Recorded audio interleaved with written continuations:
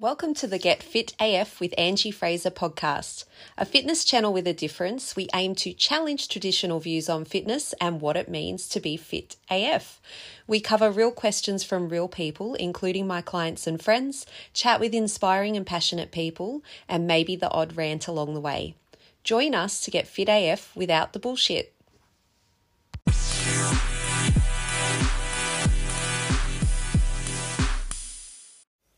Okay, so this episode came about purely out of my curiosity to see what the cost of making these pantry-based meals was, but I hope that you find some useful themes here to help you with your fat loss goals. I know that I've had some requests for podcast episodes that I haven't gotten to yet, but I'm working on getting better at explaining training and nutrition principles in more simple terms. And those episodes are on my to-do list. But meanwhile, make sure you listen to all my episodes and rate the podcast to motivate me. So people think that summer meals are better for fat loss because you may tend to eat more salad and fruit. But I disagree. I think that hearty, high-protein winter-style meals can be just as effective. And I'm going to explain a bit more about why that is. It all started with cracking it about the pantry being overfilled with random shit, not being able to find ingredients without pulling everything out. So I did just that and took stock of what we had to plan some meals this week. It turns out my lentils have been breeding in the pantry. So I had half open packs of red lentils, French lentils, and also some split peas. And I don't look at expiry dates. I don't remember when I bought them. I just know that I'm going to use these things because, look, they're designed to be long life. I'm not going to listen to the expiry date. I digress. So I did also have some pearl barley in there. Well, I do have some because it's still there. I've acquired that along the way somehow. I've never actually cooked it before, so the bag was still sealed, so that's a job for another day because once I started Googling and going through my recipe book pile, I realized that I could make quite a few meals with what I had that was open. So I decided to make lentil dal. So that's like a spicy-based, tomato-based lentil meal. A lentil bolognese, which, same, but got a little bit of an Italian twist to it. Pea and ham soup with the split peas.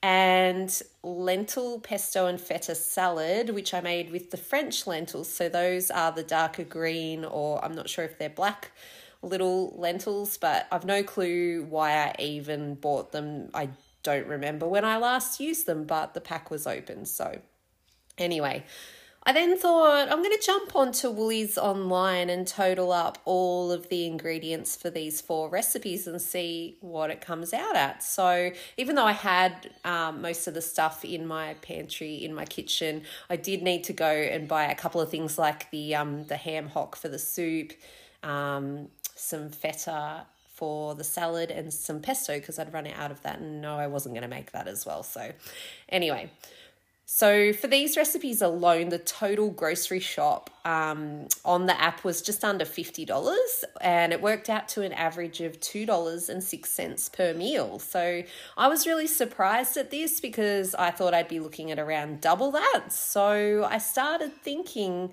how this information can help my clients and anyone else who's interested. So I know that 90% of the meals that I've just said are plant-based, and I honestly don't generally recommend going completely plant-based unless you are super prepared to eat a huge variety of plants every single day to avoid becoming nutrient deficient. Most people aren't.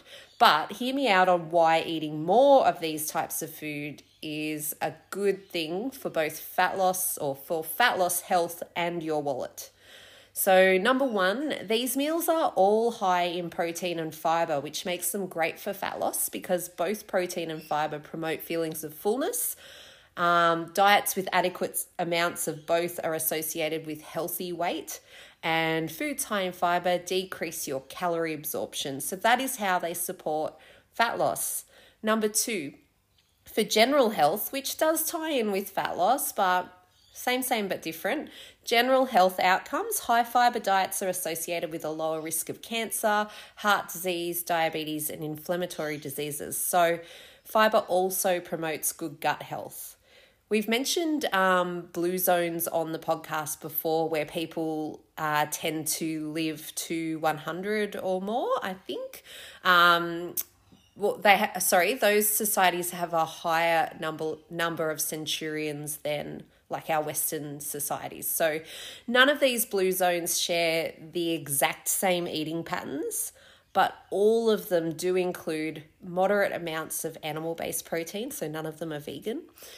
But they all have large amounts of plant-based foods, so locally grown seasonal veggies, fruits and grains, plus high levels of daily activity, but we're focusing on nutrition here. Number 3, as I mentioned, this meal prep was so cheap at $2.06 a serve. So incorporating a veggie or legume, I'm never sure how to say that, based meal each week will save you money on your grocery bill. So not only is it going to potentially support your fat loss goals, but it can help your wallet as well. So I have seen a few people talking about, and I did notice it today, the price of things like broccoli, what else, just other fresh vegetables. So we were kind of talking about ways around that. So eating these, lentils and split peas and even the pearl barley is a good way to increase your plant intake at a lower cost, because it's long life pantry-based food. It's not going to go off really quickly as well. So I also want to qualify this meal prep by saying, look, some of you are not going to, some of those meals that I've mentioned are not going to appeal to some of you, and that's fine. The point is not what meals I made, but how and why I decided to make them with the ingredients that I had. And so the more that you can start to understand things like macronutrients and food selection for your fat loss goal, the more you will learn how you can put meals together with the foods that you like, so you don't have to follow along recipes. So this is just examples. And I do just want to say that no, my boys are not really interested in eating lentils or anything like that. They did love the pea and ham soup. It's all gone already as of today, like a day later, but that's okay, because I've literally just prepped a heap of meals for myself to have for lower calorie lunches, and also to have in the freezer as spares. So it's good to have a little bit of freezer stock so you don't get caught out. If you have a fat loss goal, this is handy so that you can still enjoy maybe your bigger family meals of a night, if that's what you like to do, without putting yourself into a calorie surplus if you're looking to do some fat loss. So you can have like a lower calorie lunch and then enjoy whatever you're having for dinner without stressing too much about whether it's putting you off track from your goals, or even just being able to eat foods that your family may not enjoy. I enjoy my lentils on occasion, not all the time. I wouldn't want to eat them all the time, but I know that they're healthy for me. I can see more of the benefits than maybe my family will buy into at times. Yes, that's frustrating, but you know what? I'm just going to do what is right for me, and I'm not going to press the issue with them. There's other ways that they can get a lot more vegetables and variety of food in, and they do. They're just not always going to agree with me, and that's just how it is. So,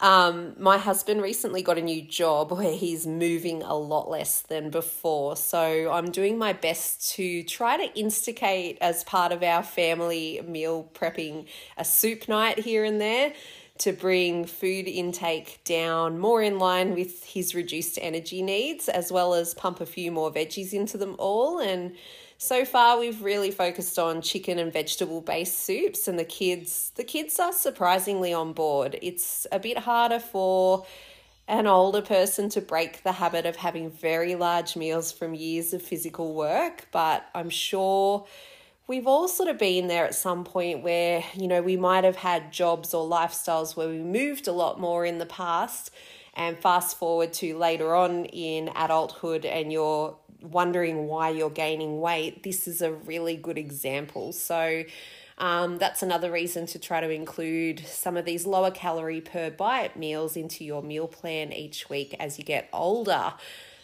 But side note to here as well is that this is why strength training becomes even more key as we get older, because we start to lose muscle tissue through an age-related process, and this can bring our daily energy needs down. So that if we don't adjust our eating, it can result in that lovely middle-age weight gain creep that leaves many people scratching their heads, and that's a contributor to it. So worthwhile looking at ways that you can reduce your calorie intake. That's only one part of the puzzle. I do work with my clients on bringing a whole range of fat loss principles together to support their goals. It's not just about eating as little as possible. So important to just throw that in there. But as I mentioned, all of these meals that I've listed are classed as low calorie per bite. So they're going to support your fat loss in that you're getting a larger amount of food into your stomach, so food volume, for less calories. And they're composed of foods that are not as readily stored as body fat. So your body uses carbohydrates and protein for a range of other processes before it will store it as body fat. So you have to be eating in a surplus for any macronutrient to be stored as body fat, but it's a little bit harder to convert carbohydrate and protein into body fat, particularly protein. So you might be thinking, well, give me the recipes then. That is a question I always get when I share an example of foods. I do get a little bit contrary when people ask me that, because I'm like, the point is not the recipe. The recipe is not the thing that makes the difference. It's how you use it. It's your understanding of it. But I know that's something that people ask, and I did find, I think all of these recipes, I can't share the pea and ham soup because it's from a book that I paid for, so that's not cricket. I can share the website. It's a Thermomix recipe, but the others were just listed on websites, so I'll pop those links into the show notes for you if you're interested in having a look. But I just want you to use this as an example of how you can select recipes that you personally might like. So you, as I said, you might be looking at this stuff and going, yuck. But it's about knowing how to select recipes that you can be confident that they support your fat loss goals. And so there's a couple of little pointers that I have. And that is, number one, they contain a lot of vegetables. Number two, they have a high water content, so soups and stews, for example. Number three, they contain moderate amounts of carbohydrates and protein. For example, my split peas contain 30 grams of protein per serve, and the lentils 15 grams, which is amazing for plant-based foods. They also contain carbohydrates, but they're low in fat. So you might be looking for a recipe that also includes some chicken, meat, or fish too. You'd be looking for those in sort of moderate amounts. So I'm trying to think of an example of a recipe actually. Maybe they might have, 200 or 300 grams worth of animal-based proteins in them if we're talking about these types of meals. So meals that will be higher in vegetable content, soups and stews, and water. They may contain small amount of dietary fats, such as cooking oils, cheese, creams, nuts, seeds, or butter. And those are important to include. But when we are talking fat loss, we are looking for smaller amounts of dietary fats just because they contain more calories per bite. So a little bit easier to overeat. So remember that all of these suggestions are in the context of the goal of bringing your daily energy intake down to promote fat loss. So they may not be suitable for other goals such as, a performance-based goal. These are just examples of how you might try to eat a little bit less in a healthy and low-cost way. I should also mention that my cost per serve estimate did not include the sides that I would serve with these. So, of course, even though these are inverted commas healthy recipes, and I want to qualify that again by reminding you it's not the recipe, it's not the food, it's how it's used. But portioning still applies. So, Here are a few ways that I would serve them to fill my plate for less calories. So, for example, serving the lentils with a green leafy side salad or some steamed vegetables rather than just a huge big plate of them. Serving the lentil bolognese with some brown rice and some salad or vegetables. We did have the pea and ham soup with some sourdough, which was amazing. And I served a small amount of the lentil salad with a salmon fillet and some greens. So the recipe for the lentil salad promoted it as a standalone meal on its own, but I wanted to have some fish with it. So I reduced the portion of the lentils to accommodate the extra protein from the fish, extra protein and calories. Don't forget macronutrients. Can I please just say right now, I get this a bit. I'll have people say things like, I'm not counting calories anymore, I'm just counting macros. Well, the thing is that macronutrients contain calories, so it's just another way to count calories. But that's a discussion for another day. But because I obviously added more food to my plate, I reduced the amount of the lentils. So another thing I wanted to touch on is that whenever I meal prep, and I just really also don't like that term as well, but it is a thing. It's what we're doing. We are doing it. It's just that it's a bit overused, I think. Whenever I meal prep, I don't portion out the whole meal, including the sides for the week. So I don't get my containers out and do the lovely, here's my fish with the salad already made up or whatever. I just portion the meal base or the protein component. So like that would be the lentils. I just put that into a container in this instance. So then as I'm serving it up during the week, I can change up the fresh sides that I'm having with it depending on what I actually feel like later in the week. So, I might have it with a salad, I might have it with steamed vegetables, I might have it with pasta, rice or potato, depending what I feel like. They're just a few examples.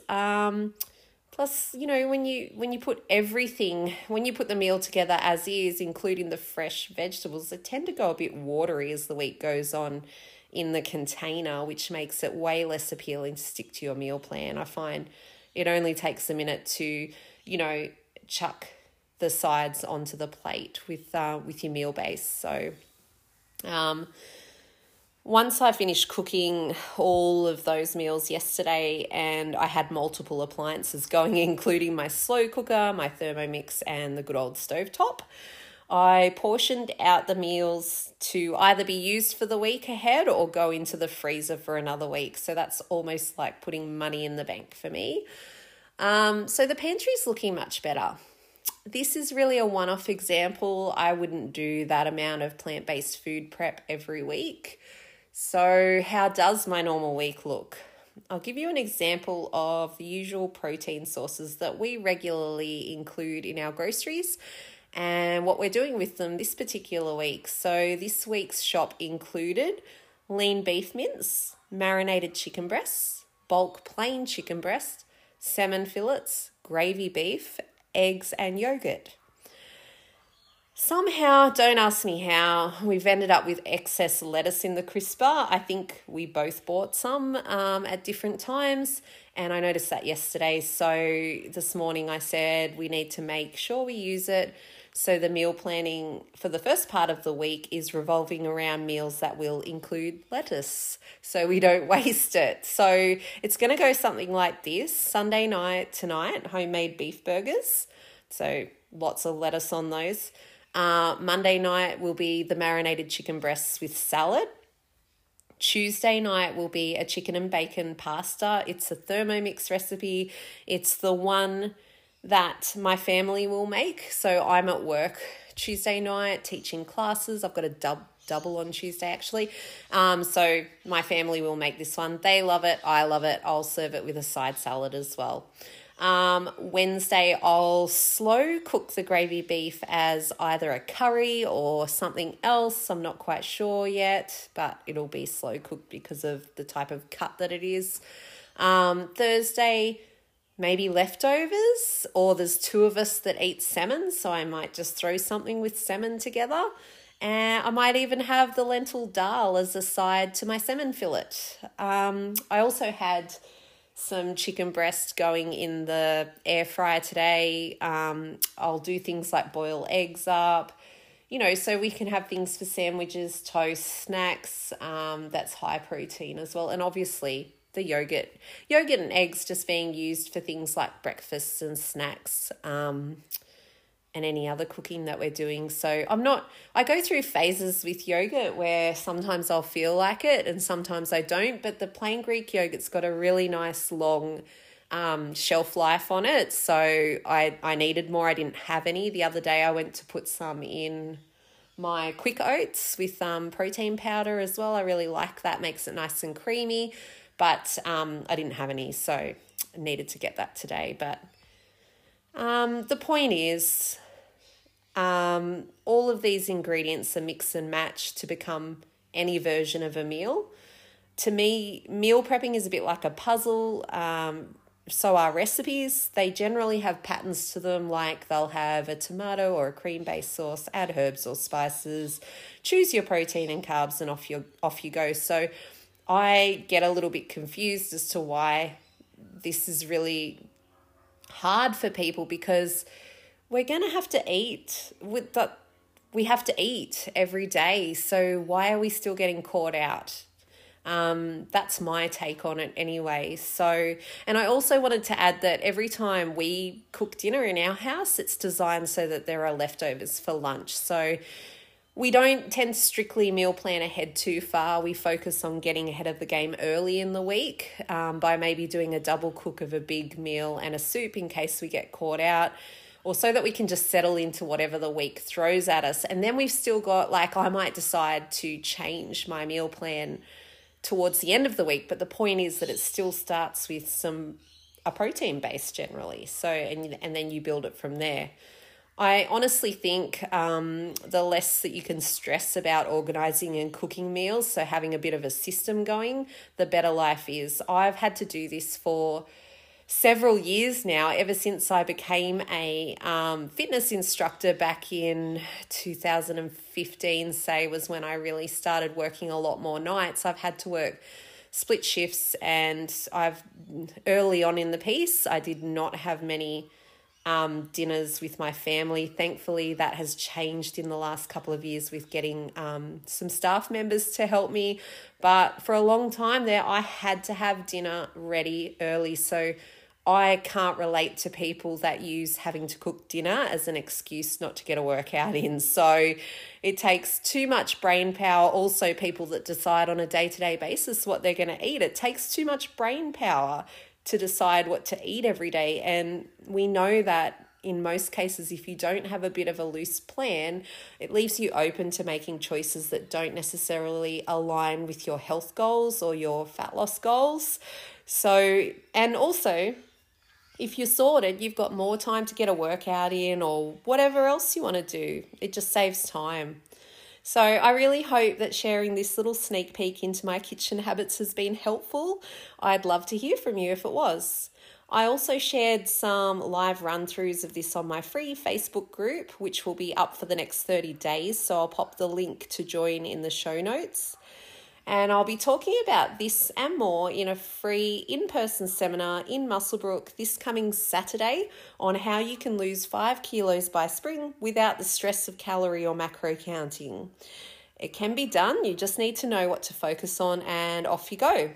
I'd love to see you there asking me some questions. So that is why I really wanted to do this one in person, so that I've got that live feedback, which I really enjoy. I haven't done that for a little while. So it's also part of our open weekend, Meet the Trainers, where we have free personal training sessions with our team available on the day as well. So you might as well come down and do both. These sessions are where you can learn more about what we do and how we do it. It is PT, but probably not as you may have experienced before, because I've heard some absolute doozies. It's more of a no pressure meet and greet. See the space, try some exercises, learn something, ask questions, and have a chat. So the link to register is also in the show notes, and I hope to hear from you soon.